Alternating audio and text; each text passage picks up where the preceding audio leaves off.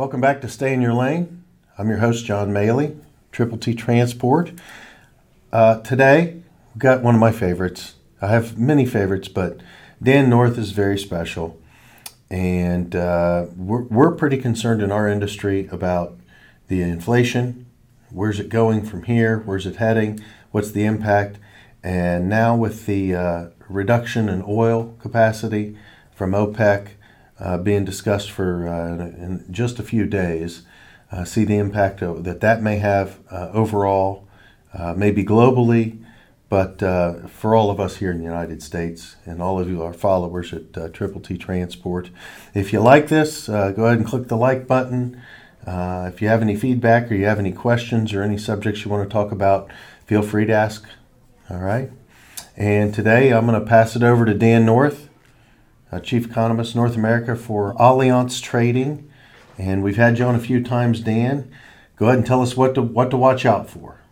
Okay, John, thanks very much. I do want to give a couple of quick updates before we get into the energy situation. So I want to talk for just a second about the housing market, because the housing market has been the first real victim of the Federal Reserve actions. And I'll show you what I mean. In December of last year was the first time that the Federal Reserve came out and said, all that transitory inflation we've been talking about, well, it's not transitory. So that was a signal to the financial markets that indeed interest rates were going to go up. And in the upper left-hand corner, that's that 30-year mortgage. And you can see as soon as they said that, it went from 3%, and now it's actually closer to 7%. And at the same time, the brown line, existing home sales have fallen 21%. Wow, it's an X. Yeah, so it's a big drop. The chart on the bottom is the same blue line, the mortgage rate, and the brown line is new home sales, down 16%. Upper right-hand corner, same line, same time period, starts and permits down. And then over on the right hand in the bottom is an optimism survey, National Home Builders, way below 50. And in fact, it fell again today. So the housing market is suffering from the Federal Reserve's action. And in addition, if we look at housing prices, in July, they actually fell for the first month in 10 years. In 10 years. So they've gone from this incredible 20.8%. On average, it's been 4%. It was 20.8%, turned down to 15.8%. Well, that's great to go from 21% to 16% in the course of a couple months. But it's 16%, and it's usually 4%. So housing prices are falling rapidly, and that's sort of good, but we don't want to have this bubble burst, if you will. And then in the middle is this chart which takes into account high mortgage rate and still high prices. It's the affordability index. It is now at the lowest in 33 years. So you can see that housing is very difficult to come by, to afford now. And then again, over on the right hand is this housing market optimism index, again dropping sharply this morning. So the housing market is really falling to pieces, and so is the labor market. Now, on the surface, the labor market looks fine. It's like the truck's going 80 miles an hour, but it is slowing. It's going 60 and 50 and 40, maybe still going along pretty fast, but slowing. And here's what I mean. Over on the left is the actual job growth rate on a year-over-year basis. Well, in December, it was 4.7%, decelerating to 3.9%. So it's slowing. That's the number of jobs created. Now, I've been getting this question is, okay, you think we're going into a recession. Well, how can that be if we're still creating jobs? And the answer is, that's how it works. And what I mean is the chart in the middle. Each line is a different recession. And each line starts 12 months ahead of the recession. And there in the middle is 0. That's when the recession starts. You don't have to look at each line. But the point is, we go from 12 months right to the recession. All those lines are positive. We're still growing jobs right up until the recession. And that's when we start losing jobs. So it's not unusual to still create jobs Right. before the recession. And if I average all those together, that's that blue line. You can see it a little bit more easily. And the brown line is kind of where we are now. So you can see, although it's not exactly the same trajectory, you can see certainly why we can have zero job growth at when the recession starts. One more thing to talk about here. Let me just go straight to it here. There's this survey which shows this huge difference between the number of job openings and the number of job hirings. And there's been this huge gap here. That's this blue line in the middle. Well, that gap, which was big, has closed at a 54% annual rate since March. In other words, that big gap where employees had a huge number of jobs and slowing hiring, well, that's slowing even more. It's like they're saying, geez, I see the storm coming. That's falling off. And finally, on the right, this is new job postings on the Indeed website. Went from 83% down to 55%. It's some technical stuff, but you can see how dramatically that's fallen off. Okay, so we see the housing market and the labor market are clearly. That's a 40% drop in on the Yeah. last one. Yeah, in the course of several months. So that's pretty dramatic. Today we have another guest with us. His name is Zach Elrod, and he is with Allianz Trade. We do some business and have in the past. With the market transitioning that we've seen so far this year, the number of bankruptcies that you can speak to here in the past few weeks, and where we're headed from an inflation perspective, a fuel cost perspective. We're starting to see a lot higher in frequency, but then we're also starting to notice a lot larger in dollar amounts or unsecured debt that they owe their suppliers. A lot of my clients are experiencing higher AR or credit exposures. And then as this prolongs and goes on, that's becoming more vulnerable and more susceptible to a slow pay claim or a bankruptcy scenario. Here I'm going to start talking about energy.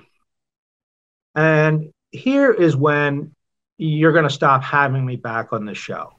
Because when I'm finished with this, your audience is going to call you and say, never have that guy on again, because he doesn't know what he's talking about. You're pretty safe here, Dan. Let me come out and let you know. We come for the truth. Okay. And the people that are watching us or that will watch this, I hope they understand we're not putting a spin on anything. We're the spin we put on is real. This is it. Yeah. And that's the value we want to bring our viewers. Well, I certainly appreciate that. And that's what I'm going to show you. I mean, you could pick the data, cherry pick the data and make up a story, but you got to see the data for what it is. So let's talk about the energy situation that we have. And it gets back to the simple question first: what drives energy prices? Well, obviously in the long term, it's supply and demand. So the economy shut down in the second quarter of 2020. Crude prices collapsed from $60 a barrel at the end of 2019 to $17 a barrel in April of 2020. So demand and supply both totally collapsed. Well, then there's this huge rebound in the next quarter. I'd sent prices up to $42 a barrel by August. So there's this big demand increase, but you couldn't ramp up supply fast enough. So that's why prices went up rapidly from there. And it's gone up ever since then. So in the long run, supply and demand. And also, for instance, you have supply disruptions like pipeline bursts somewhere, or there are refinery outages, or a hurricane, or wars and geopolitical tensions. We kind of have all of that in some cases here. Correct. And then, there's managing inventories. You have investors and traders. They can affect prices. Regulations and investment. And then what we've been talking about recently was OPEC production and production cuts and increases. So will the OPEC production cut raise prices? Well, I think the answer is probably not much, if at all. Consider these simple numbers. Global oil production and consumption, about the same, is 100 million barrels a day. That's globally 100 million barrels a day. By the way, the U.S. is 20 million barrels a day. OPEC came out and said, we're going to cut our production by 2 million barrels a day. We just got asked to raise our production to get prices down, and no, we're not doing that. We're cutting production instead. However, OPEC Plus was already having trouble meeting their targets. So really, they're cutting production by 1 million barrels a day. They weren't going to make the 2 million anyways, what you're saying. Correct. So that's 1% of daily production. And that's likely to get lost in the noise. Really likely to get lost in the noise. But I think it's a pretty clear signal to our administration from what they used to call a pariah state. And I think Saudi Arabia is saying, yeah, sure, we're still a pariah as far as you're concerned. We're cutting production. But I think the long and short of it is I really don't think that that's going to have a big effect. Now, what could lower prices is drawing down the Strategic Petroleum Reserve. In fact, it looks like it may have indeed already lowered gasoline and diesel prices. And that's fine. We all like lower fuel prices. I have to pay fuel prices as well, so I would like to have lower prices. But there's a big problem with this plan. The SPR was created after the first energy crisis and the Arab oil embargo back in 1973, when we literally could not get oil. There was literally rationing in 1973 and 79. The SPR was meant for a supply crisis, not a price crisis. You can see these pictures here, maybe a lot of your people that are going to tune in may remember this. Gas lines here, rationing here, where, I remember you could get gas if your license plate ended in an odd number or an even number. Or your last name was A through L or M through Z? Yeah. And here's a line of this poor guy pushing his lawnmower. So after that, the government said, we're never going to get caught that way again. We're going to build up this reserve so that we're protected against that sort of thing. Good idea. Now we're in this current plan. It releases 5% of consumption a day. All right. And that's going to draw it down by 32%. And that's going to leave it at the lowest level in 38 years. Now is the time in this geopolitical uncertainty you want a bigger reserve, not a smaller one. Correct. It's not meant to lower prices. It's meant as a strategic defensive reserve for the defense of our country's energy supply. So I think it's an ill thought out. It's clearly a move that is meant to lower prices. It may indeed be having some effect, but I'm not so sure that it's the best move. I think it's robbing Peter to pay Paul. Right. Eventually, we're going to have to buy it back. So when we're going to have to make big purchases to refill that reserve, well, that's likely to drive prices back up. In the meantime, we're in a riskier position. Continue watching on the next episode of the Stay in Your Lane podcast.